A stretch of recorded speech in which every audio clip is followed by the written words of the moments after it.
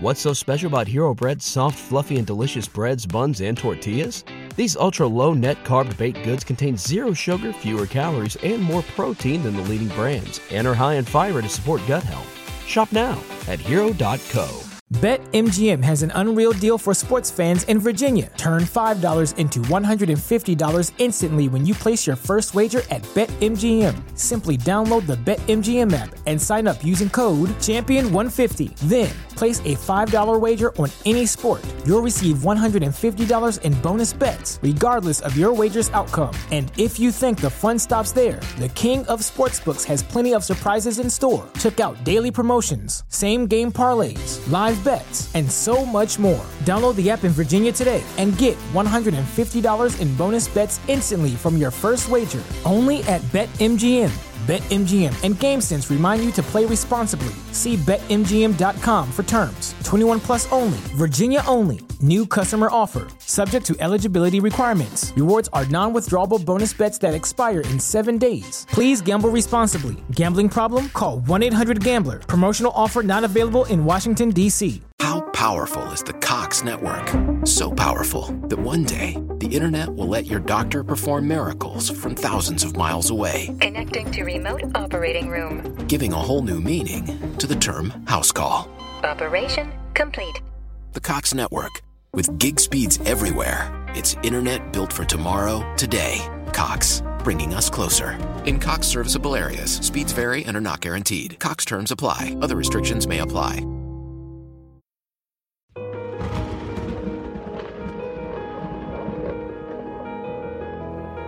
Tonight, on Our Curious Past, I invite you to join me in Transylvania.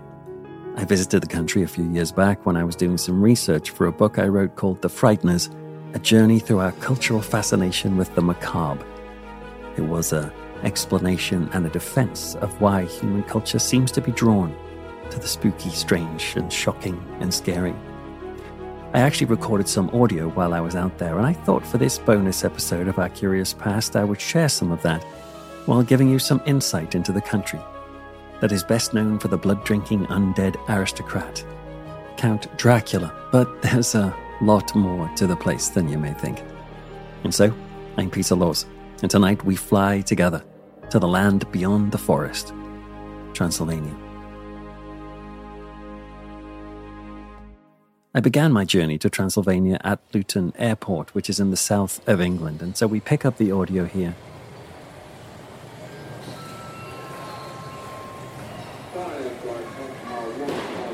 I'm actually at Luton Airport, and I'm waiting for my flight because I'm about to go on a little adventure. I'm heading off to Transylvania in about 2 hours. I'm going to be heading to a place called Sibiu, and when I get there, me and my wife are going to be collected by a mysterious couple. Well, they're not that mysterious, but it's basically we're not going to a normal sort of hotel, as it were, but we've discovered a company called Secret Transylvania who they offer sort of bespoke sort of holidays for people who want to investigate Transylvania, and so that's what we're going to be doing over there. And so I figured, well, why not just bring along my recorder and record a few things on the way? Oh my word, is that a vampire in the background? No, I think it's a crying baby. Let's get away from that.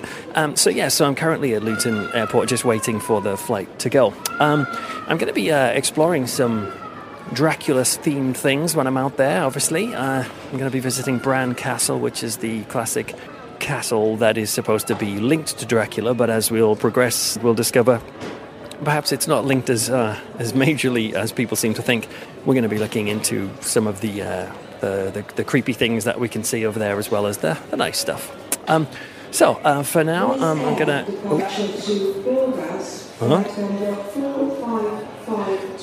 Don't worry, that's not me. So I can go and get myself something to eat. So I'm going to head off to do that now. See you in a bit.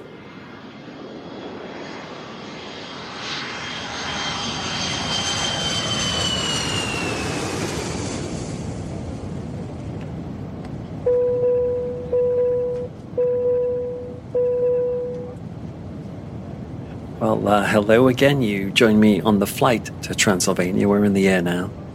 My wife is asleep by my side. And out of the window, I can see some mountainous regions of Europe, though I'm not really sure where I am. I'm on a a budget flight, so we don't have any GPS tracking on the screen or anything fancy like that.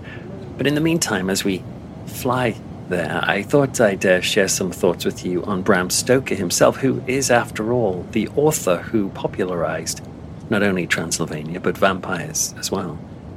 For most of Stoker's life, he wasn't really known as an author, but rather the manager of the Lyceum Theatre in London. So that was his prime occupation, but he'd organize the theatre's programs and tours and the financial accounts, and he would meet and host dignitaries and high-profile guests like Sir Arthur Conan Doyle and Mark Twain, and even Theodore Roosevelt, Walt Whitman, Buffalo Bill Cody, and many more. But Stoker also got his hand dirty. In the biography by Paul Murray called In the Shadow of Dracula, there's a cool story where apparently one night a gondola was supposed to pass across the stage, but as it did, a sheet was supposed to be disguising the inner workings of it, and it was dragged away by accident, and the audience suddenly saw Bram Stoker in his gallant evening wear inside the gondola, propelling it with machinery. So he was passionate about the theatre, but his life was overshadowed by a man called Sir Henry Irving, who owned the theatre and employed Stoker as his secretary. Irving was really famous back in the late 1800s in England, and so he probably would have no idea that Bram Stoker, his secretary, who would do all these menial jobs in the theatre, would wind up to being way more famous and well-known than he was.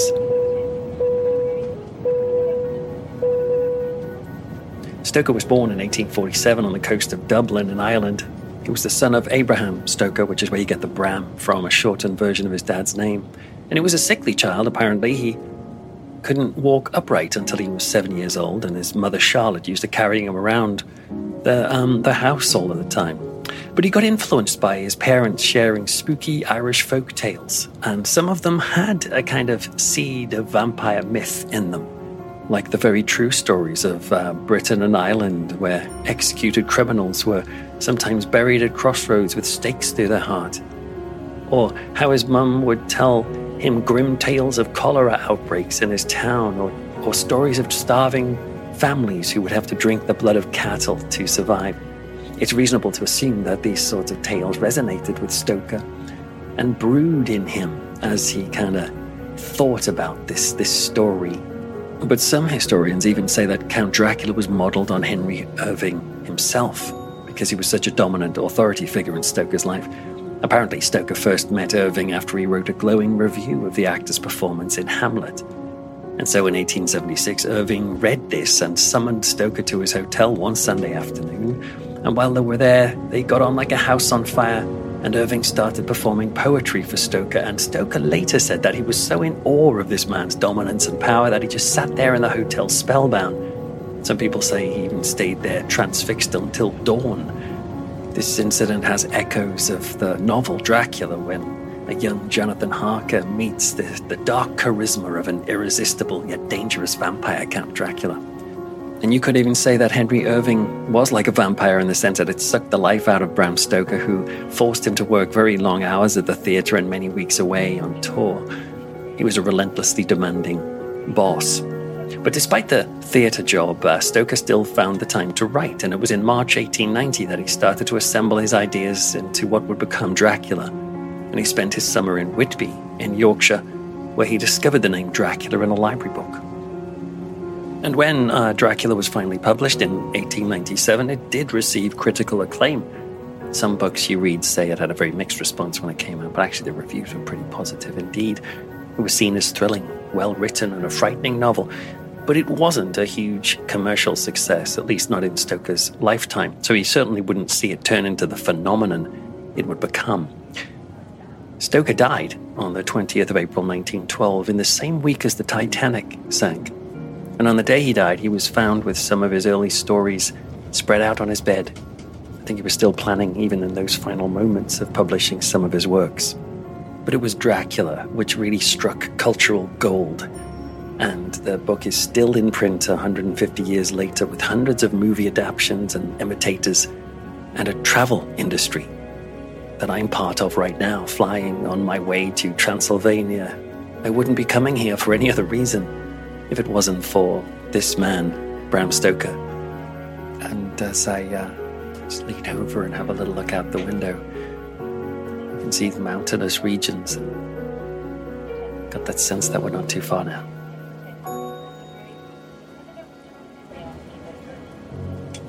For everyone's comfort and safety, please remain seated.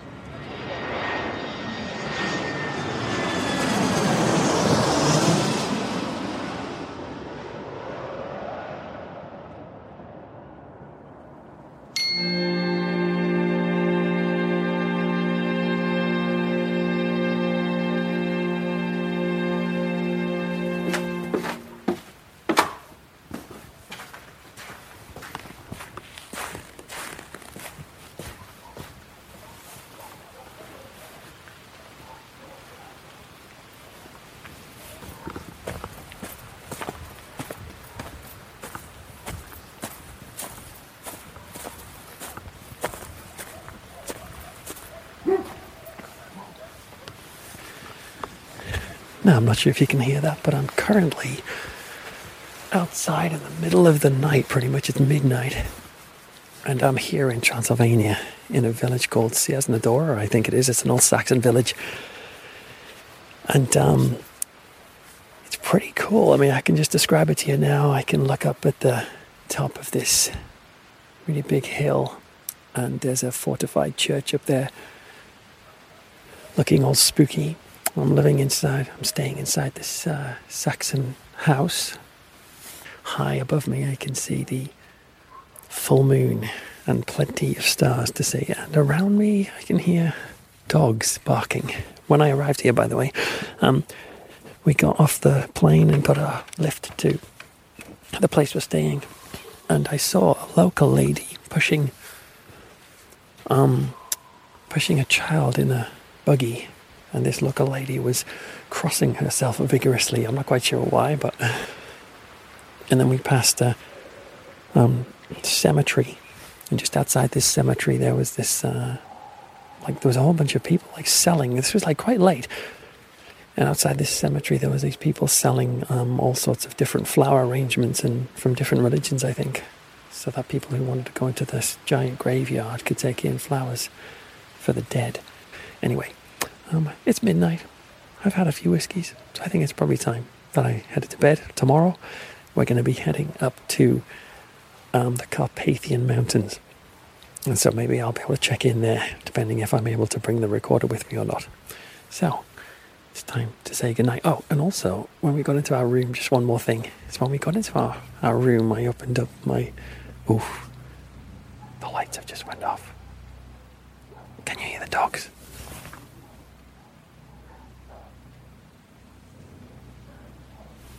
I'm going to whisper, because I think one of the dogs isn't that far away.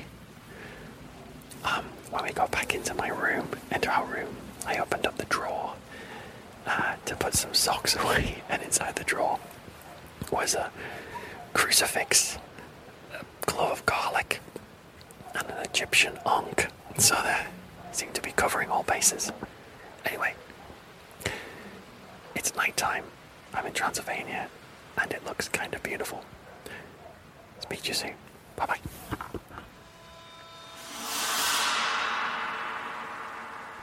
Turn on your TV or open a newspaper and you'll quickly see it. Our world is filled with murder. And with every deliberate killing, we have to ask, what makes them do it? Are murderers born to kill or are they made? Killer Psyche Daily is a new podcast that offers a quick, bite-sized rundown of what motivates the world's most ruthless criminal masterminds and savage killers. In each episode, host Candice DeLong breaks down a case and explains what drove these people to kill. There are so many true crime podcasts out there, but Killer Psyche Daily stands out to me for a few reasons. Firstly, the host, Candice, isn't just some inexperienced web sleuth. She's worked as an FBI agent and criminal profiler, and so she's able to draw on her expertise in the field. I'm also impressed with how up-to-date the show is, with insights from Candice about really recent cases, like Richard Allen or the Stockton serial killer, who were both arrested only a matter of weeks ago. As an Amazon Prime member, I love how this high-quality podcast is included in my membership. Candice shares what it's like to work at Quantico, and with expert guests, killer trivia, and virtual Q&As, you'll get loads of content, which is both gripping and insightful. Well, hey, Prime members, listen to the Amazon Music exclusive podcast Killer Psyche Daily in the Amazon Music app. Download the app today.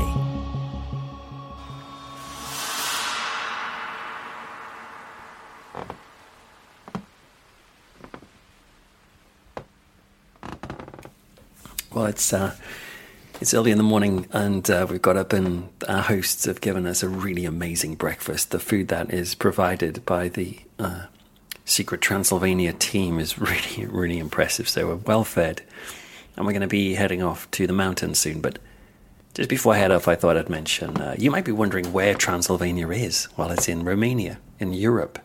I think that is worth mentioning, because some people you meet think it's in Hungary. It used to be part of the Hungarian kingdom. But other people think it's a fictional place, like Orwell's Oceania or Thomas the Tank Engine's Sodor. But no, it's a real, actual place. And it was first mentioned in a medieval Latin document in 1075. And it was described as the land beyond the woods or beyond the forest. And the country's been home to many different cultures and races. But one of its most famous figures, of course, is Vlad Tsepes, also known as Vlad the Impaler, who's well known as being a ruthless fighter for the region.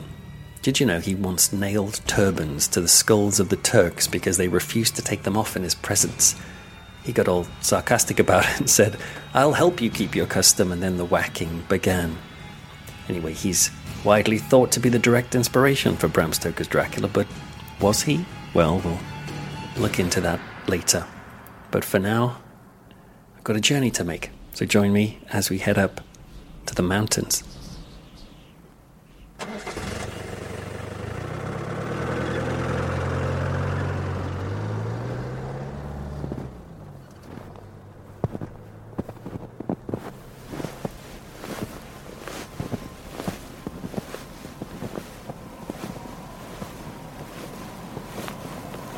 Well, this is pretty incredible. I'm standing high up in the Carpathian Mountains of Transylvania. There's a very famous and often photographed roadway to get up here. It's called the Transfăgărașan Road. I think that's how you pronounce it. And it's one of the most impressive and most winding roads I've ever seen. But I've only ever seen it in photographs, because despite the fact that I'm up here now, it's February. And so in the winter months, these mountains become covered in ice and snow. So the famous winding road was not only totally inaccessible this morning, but it was also pretty invisible. So the only way to get up here was by a rickety cable car, which brought us 14 kilometers up the mountain. And we're staying at this place where I'm standing now, called Balea Lac. And it's a lake which in the summer is fully thawed, and the mountains around are lush and green. It's one of the things about Transylvania. You probably need 2 visits, because at different times of the year, you can see both sides of its beauty. But right now, we are in the thick of snow. The lake is completely solid. In fact, we've been walking across it to get to a little rustic chalet where we've had a hot drink earlier. When we arrived, we were given the opportunity to try some winter activities. So I planned on hiring a skidoo or a snowmobile to race around up here at speed. But sadly, that was called off because the conditions are so wild right now. Something like a blizzard.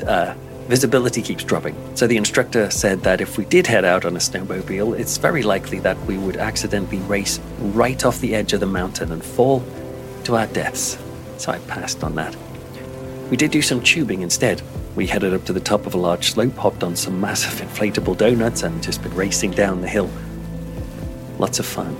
Now, earlier our guide took us snow tunneling, where we walked through the road tunnel that is blocked off in the winter months. It was filled with these huge, creepy and weird-looking icicles hanging like stalagmites and stalactites. And we had to head through in the pitch blackness with our torches, with these huge frozen spikes like hanging over our head or tripping over them underneath. And of course, because any one of them could potentially drop from the ceiling at any minute, it was a little bit nerve-wracking, but we got through that. And then we visited another chalet while we were up here, which used to be the ski retreat of the former communist leaders of Romania. But for now, we are going to be setting ourselves up for the night. Not in a chalet. In fact, we're going to be staying in a small hotel up here. But it's a hotel with a difference. It's been crafted entirely from ice. Yes, everything in this hotel is made of ice. The beds, the walls, the tables, the chairs, the bar.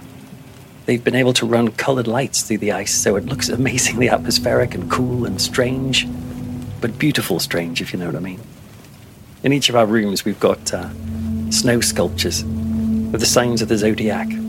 And earlier, my wife and I had a meal in this ice hotel on plates filled with sheet ice. We had to eat while wearing all of our snow gear and our gloves. But in the bed, we were able to take all of that off because despite us sleeping on a block of solid ice, the bed is covered with multiple animal skins, which are amazingly warm. Now, despite this being an unusual place to sleep, I reckon we'll have a good night's rest. Because one thing I've noticed is that the sound simply does not travel through ice. It would make a great studio to keep recording podcasts in here. So these bedrooms with ice walls are absolutely silent.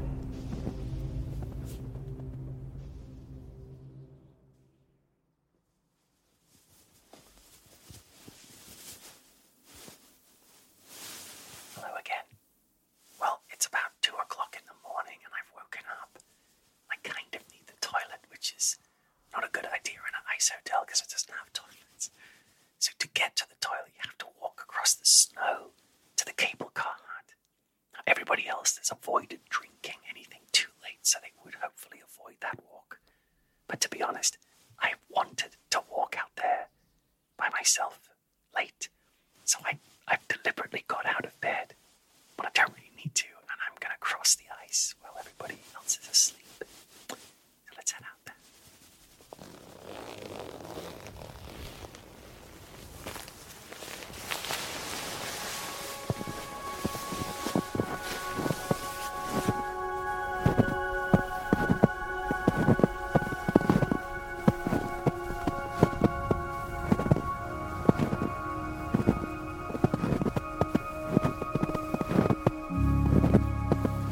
It's really, really spectacular. As I look up, I can see the peaks of the mountains, which are actually very close since we're so high up anyway. I saw some of the guests climbing them earlier today, but now, I wish you could see this. It's set against a star-packed sky. The wind is blowing the snow all around me. I'm completely alone. As I reach this cable car hut, I've just in a few hours, the snow has blown into a ridge against this door. I'm going to have to dig it out to get inside, so just a sec.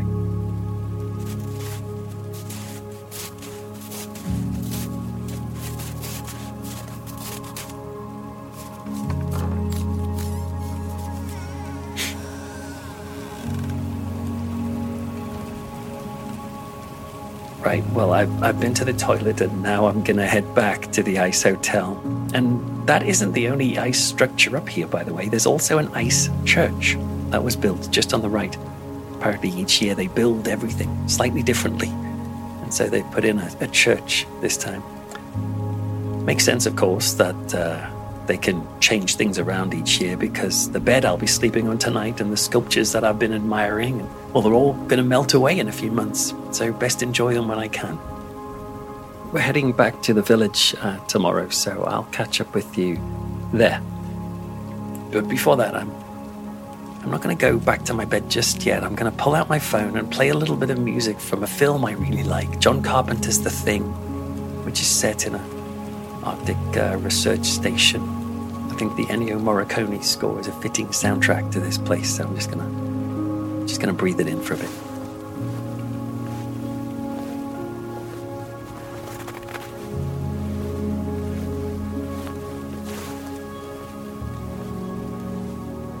Well, I do hope you can join me for the second and final part of this two-part episode, where we'll be coming down from the icy mountain and heading to a castle that has all the hallmarks, at least in terms of what it looks like, of Castle Dracula.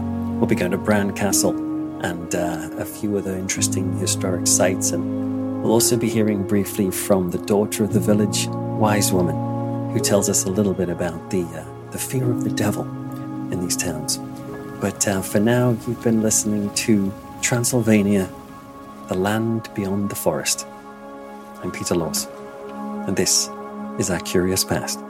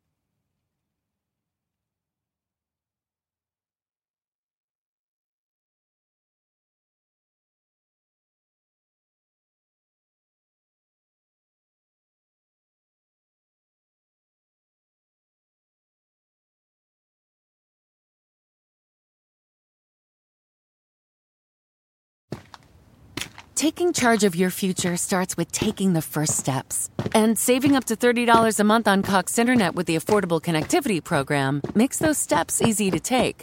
Whether they bring you to click upload on your first short film or join now for an online book club. Applying is easy. See if you qualify at cox.com/ACP. Non-transferable one per household. Application and eligibility decisions are made by the FCC.